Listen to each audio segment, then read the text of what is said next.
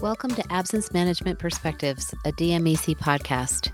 The Disability Management Employer Coalition, or DMEC as we're known by most people, provides focused education, knowledge, and networking opportunities for absence and disability management professionals. DMEC has become a leading voice in the industry and represents more than 16,000 professionals from organizations of all sizes across the United States and Canada. This podcast series will focus on industry perspectives and provide the opportunity to delve more deeply into issues that affect DMEC members and the community as a whole. We're thrilled to have you with us and hope you will visit us at dmec.org to get a full picture of what we have to offer, from webinars and publications to conferences, certifications, and much more. Let's get started and meet the people behind the processes. Hello and welcome to Absence Management Perspectives, a DMEC podcast. I'm Heather Grimshaw, Communications Manager for DMEC, and we're going to talk about the increasingly difficult terrain of family and medical leave with Lori Welty, Senior Product Compliance Attorney with Fineos. Lori and her colleagues have shared insights during two recent DMEC webinars on the topic that outline points of confusion between paid family and medical leave and paid sick leave. She's agreed to chat with us today about ongoing questions and some resources that can help integrated absence management professionals. We will be sharing a few of the slides from the Fineos webinar in the notes section of the podcast for listeners, so please check those out. Lori, we're so glad that you're here today, and I'm hoping that you will set the stage for our listeners and give a brief overview of when the family and medical leave process got so complicated. You had a great poll in the webinar this month about when people started in the industry, kind of to gauge that experience. And one of the questions was for the quote-unquote sleeper years. Can you start there and talk about how quickly the landscape has changed? Yeah, thanks, Heather.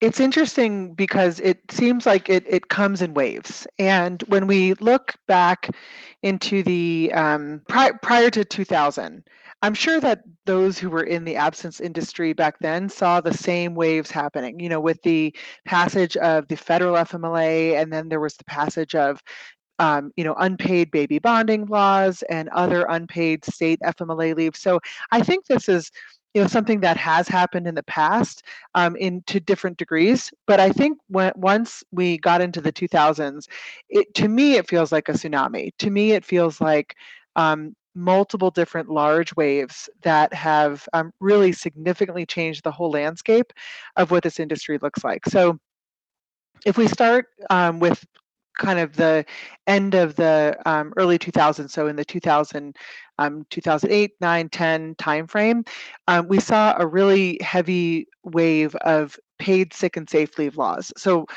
these are laws that are essentially very similar to statutory PTO, although they don't actually mandate vacation leave or leave for any reason, except for a couple of them. They mostly do require that there be specific leave reasons, sick leave, domestic violence leave, things of that nature. But they act like PTO in that they are paid through an employer's payroll, and it's full pay. After that, we saw a new wave, and those were pregnancy accommodation laws. So these are more like ADA in that they're reasonable length of time for accommodations, which can include a leave of absence. But that was the kind of the early 2010s were focused on that. Then we saw a big shift into statutory paid family medical leave. So New York kicked that off with their state PFML law in 2016. And after that, it seems like it's been just a steady progression at this point in time. We had Massachusetts, we had Washington, we've had Connecticut, Oregon, Colorado, Maryland, and Delaware coming in, to come. And so it seems to me like we are on the next wave with the paid family medical leave. And I think even things might be changing as we look to some of the voluntary programs coming out with Virginia, Vermont, New Hampshire, and seeing how that's sort of going to transform the industry again. So it's been an interesting, journey to be on and see how the legislatures are kind of a give and take and reacting to what's happening in our public discussion and responding to that with legislation. Absolutely. And it sounds like that there's people should not start to relax. There's no break here. No, just the opposite. I think it is time to staff up because things are only getting more complicated. Yeah, it definitely seems that way. In terms of, and just hearing you talk about what has happened and really relatively quickly, um, I'd love to hear you share some of the high level common questions and areas of confusion when it comes to paid family leave, paid family and medical leave, and how to coordinate and differentiate between paid sick leave. And recognizing that I'm sure they are vast and varied, I'm thinking we should narrow it to maybe the top two or three. Definitely. It's really interesting when I do these webinars for DMEC because I get some insight into the questions that are coming through, and of course in my own role I get those questions as well. But I really enjoy hearing from the DMEC membership to see what is challenging people. Um, One of the things that we talked about in the webinar has to do with the ways in which paid family leave, paid family medical leave, and paid sick leave are similar, how they're different. And then, putting that aside, once we understand how they're similar and different, how do they coordinate? Let's say both of them do apply, how do they coordinate together? So that's kind of the two big buckets um, you know, is which one applies, and then if they both apply, how do we handle that? And I'd say on the first question of which one applies, the biggest question there tends to be the leave reason. So, obviously there's different rules in terms of whether the employee is eligible, have they worked long enough, things like that. But when you look at the leave reason, typically paid sick and safe leaves tend to just cover more leave reasons, and they're more loose in how they define the leave reasons, whereas paid family medical leave has a higher standard for when you can take leave. So, one example of that is, like a regular routine illness. With paid sick and safe leave, there's really not much scrutiny not as much scrutiny, I'll say, in terms of when you can take leave, because most of the time you can take leave for really any reason that pertains to your health, even if it's preventive care. So there's not a high threshold there. You might need, in many states, you might need to produce some certification if you're out for a certain amount of time. But the rules are just less stringent under paid sick and safe leave, whereas paid family and medical leave is a higher standard, more akin to the FMLA. In fact, generally identical to the FMLA, that it does have to be a serious health condition. So, because of that, you can have situations where paid sick and safe leave will apply for a minor health condition and paid family medical leave won't apply.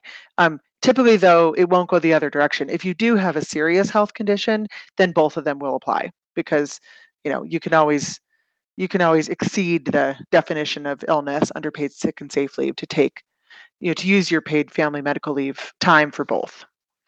But the other question, Heather, is how do they coordinate? So, if you know that both of them are going to apply, let's say it is a serious health condition, so both will apply, or maybe it's, caring for a family member with a serious health condition, a reason like that might apply to both. There's a question there of, can this employee use both benefits?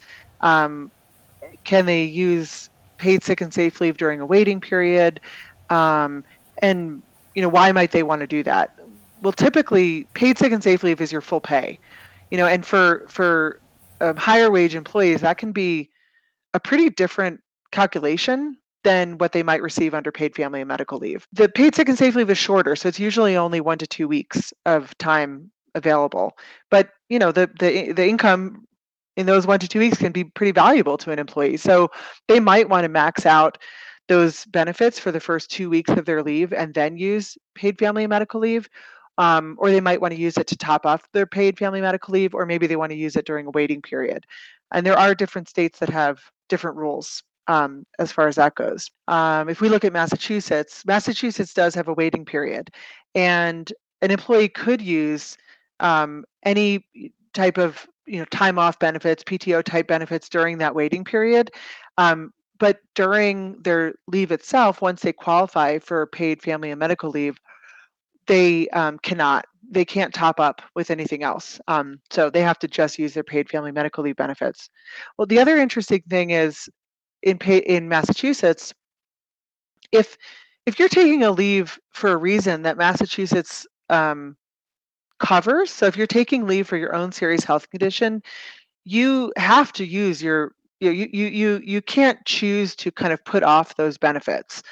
You have to claim them, or you're going to be deducted for that time anyway. So you might as well claim them. Whereas in a state like Washington, if let's say you have several weeks of pay available to you either through a sick and safe leave or maybe through a PTO, you can choose and say, I don't want to use my Washington PFML benefits. I'm going to wait and use, say, 4 weeks of PTO benefits or other benefits I might have available to me, and then I'm going to use my PFML benefits. Or maybe they just, for some reason, have done the calculation and have decided I don't want to be paid for the first 4 weeks. I want to save that for something else, and they're allowed to do that. So, there's some choices. In some states you have choices, and in other states you don't. Wow. Yeah. Just to add another layer of complexity there.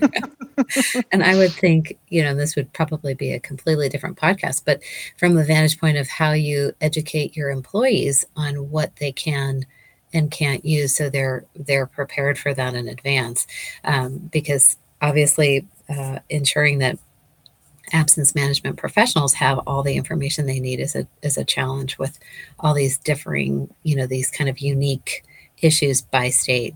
Well, that's absolutely. I mean, it's enough for employers to try to figure out what they're supposed to comply with, let alone employees. I think employers.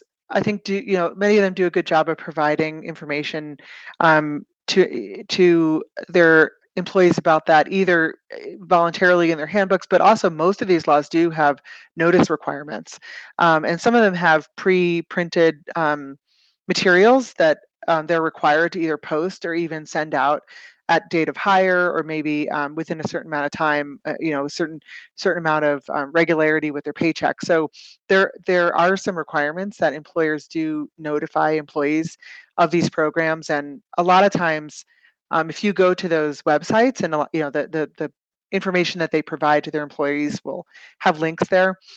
There will be additional resources on the websites, which I think are pretty employee friendly if you read through those materials, and some of them even have extensive guides so that you can read through a guide, and they'll have a guide designed from the employee standpoint, designed from the employer standpoint, so so each can read through those and see what their benefits might be, and they might even have calculators to anticipate what they'll be paid. Actually, during the webinar, you mentioned that there are some great tips and resources on state FAQ web pages.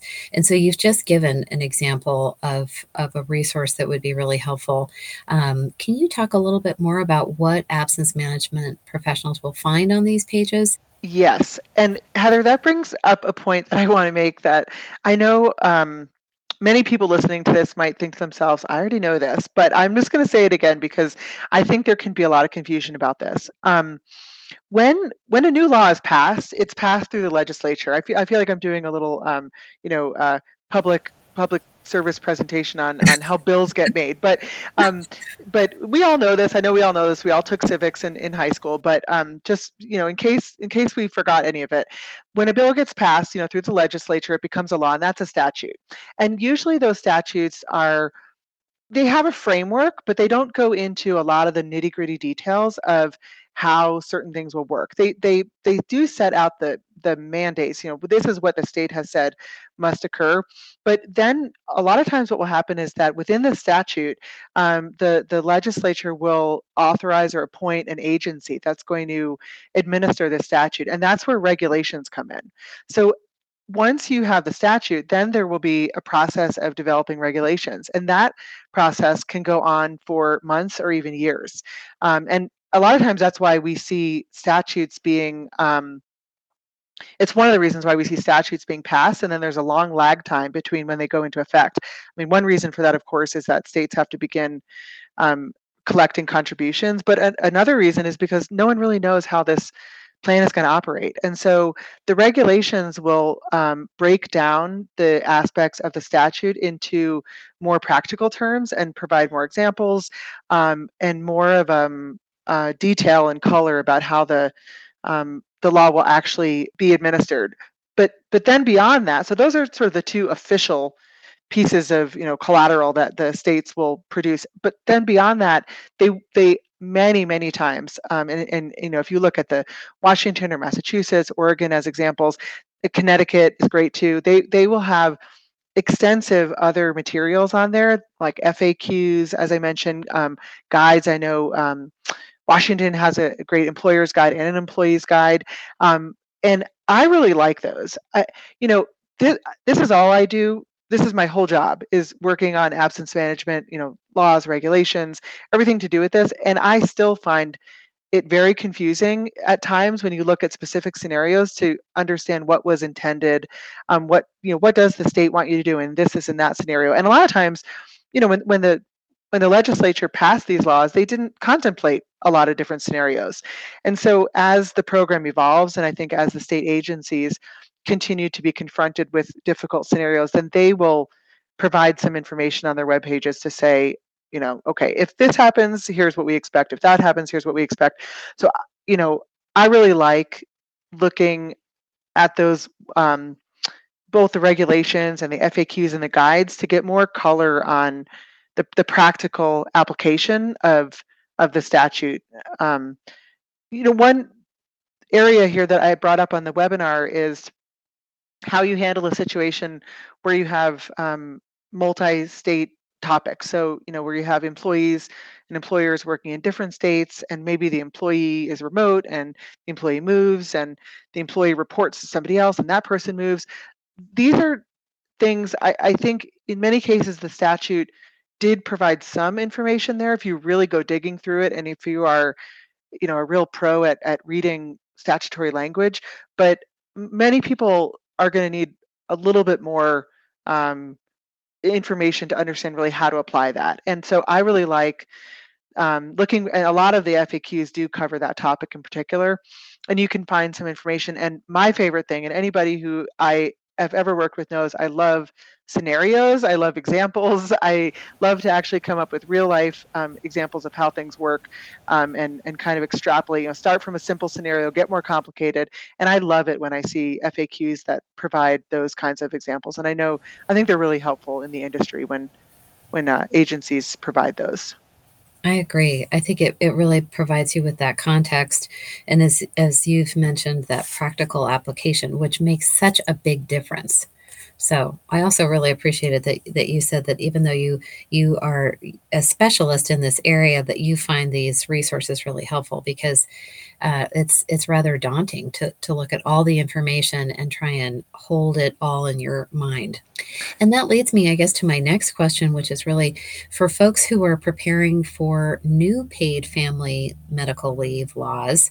What are the first steps that you'd encourage them to take? So there's a lot of different considerations that an employer is going to want to think about when they're seeing a new paid family medical leave law come online. And, maybe this is an employer who's located in a state that hasn't been impacted in it. Maybe they're in Maryland, and they've seen some of their states around them have these laws go into effect, but they've been, kind of, we don't have to worry about this yet. And all of a sudden one gets passed in their state. Or maybe they are an employer who already has a paid family medical leave program, in a state they operate in, but now one of the other states that they also operate in is having a program come online. I think probably, the biggest decision they're going to have to make is whether or not they want to, how they want to handle that paid family medical leave program. So many states allow for a private plan. So either the employee to get an insured plan or a self-insured plan, or there's also the option of sending the employee to the state for their program. Now, some of these are different. Not every state allows all three of those options. Like, for example, District of Columbia, they only have the state option or the district option. You can't have a private plan. Whereas, for example, Connecticut, you you could have either one. So that's kind of the first question, and that's a big question. That's going to dictate a lot of where you go from there. And I think, to answer that question, employers are going to look at how they handle their other benefits. Are they outsourcing some of the administration of their FMLA already? And can adding in an insured PFML product, into their offerings, would that be easier for them? Maybe they can wrap that around their FMLA and kind of integrate that all. Um, some employers like that because they can, like I said, they can integrate it with their existing benefits. They have a little bit more control over how employees are paid. They can, dictate that as well, but the timing of benefits. One of the things I think that can factor into this is the the more recent most of the more recent paid family medical leave programs that have been enacted, as I mentioned, they're more like FMLA. So not only are they paid, but they actually do provide job protection. So if you have an employee in a state where they've opted to go with the state plan and they're not using either an insured or a self-insured plan, the employer is still going to need to know whether or not this leave was approved by the state and for how long it was approved and when it was approved for, so that they can be sure that they are providing job protection for that employee. So somehow, some way, they're going to have to manage the leave anyway. And sometimes, using an insured or self-insured product can help that employer to wrap that all up together, because they know they're going to have to manage the absence in some way anyway and provide that job protection. This way they can combine that all into one. There's options, of course, to manage those absences regardless, even if they are having the state handle the pay. But that's probably the biggest thing that they're going to need to look at right off the bat, is whether they're going to go public or private with that. So I was struck by the comments made during the webinar about how some cities have different rules for paid sick and safe leaves. And I'm wondering if you have suggestions for how absence management professionals can track this, as well as for multi-state employers that are juggling several statutory paid family medical leaves on top of that. So what are some of the best ways to track these types of laws? Yeah, thanks, Heather. So I'm hearing two things in that question. One is, how do you kind of stay abreast of new developments in states and cities that you might be interested in? And then also, once you know that there is a law that's going to impact you, how do you manage that if you have employees in multiple states and cities? So on the first part of that, how do you become aware of that? For those in the industry, there are research tools like Lexis and Westlaw, and I know there's other tools out there as well that can be very helpful that you can subscribe to and receive updates about that. But if you're in an employer, in an HR group, you're probably not monitoring laws in that way. So what I would say would be the best way to handle that is obviously watching the news. You can definitely hear about these. They're usually politician who's excited to tell you that they got this law passed. So usually you'll see that in the news. But there's certain things like paid sick and safe leave laws that are hard to catch on research tools. So Google alerts are really helpful. There's also a number of great blogs out there that specialize in exactly what we're talking about. And you can even just Google to find those blogs and then subscribe to them. And then you will get all those updates as well. So I think those are probably the best couple tools that employers can use to be notified when new laws are coming online. And then in terms of, once they know that there is a law that impacts them, if you're a single state employer and you just need to manage one program, like for example, if you're in, say, gosh, I'm trying to think of even one state that is simple. Let's say you're in Delaware, which has a new law, new paid family medical leave coming online, and you need to be able to manage absence just in the state of Delaware. You could probably get by with really studying what that program consists of and managing that in, whatever you decide, whether you want to go private or public, and manage that. And I'm not saying it's going to be easy. You still have to take into account FMLA and Americans with Disabilities Act and other things like that. But there's not quite as many things that are going to impact you in a state like Delaware. But if you are in a state that's more complicated, like let's say Massachusetts, which has, an unpaid parental leave on top of it, or you're in Connecticut, which has a full unpaid FMLA program, and multiple different programs in states like California, and let's say you're an employer who is required to provide leave in multiple states, I think you're going to have to think a little bit more broadly about how you're going to manage that. I have a lot of friends and colleagues who work in the HR side of things, and every now and then I'll come across someone who is trying to manage multi-state employer um, situations by themselves, with an Excel spreadsheet. And I kudos to them, and I give them so much credit for the work that they're doing. I think there are resources out there that can make that a lot easier. And I would for employers who have multiple state issues, look to your resources. Talk to the your other service providers that you use. Talk to your carriers. There are resources out there that can help you make that easier. There's software out there. There's a lot of different ways that you can manage this better than just a spreadsheet. I would suggest that employers like that just try to look to the resources they already have relationships with, and see what they can find in terms of making that job a little bit easier to stay compliant, because there are a lot of compliance considerations here, and it's hard to go it alone. That absolutely makes sense. And it is difficult to imagine how you would be able to keep up and keep track. And so, in terms of the resources that are helpful to absence management professionals who are tracking all of this, I did also want to mention the legislative updates resource on the DMEC website that has news and insights on upcoming and recently passed legislation. There's also a state and local leave law resource, which provides information about the leave laws, as well as links to the state websites that Lori mentioned earlier in our discussion. We so appreciate your time today with the questions, Lori, and your expertise during the webinar. So thank you so much. Thank you, Heather.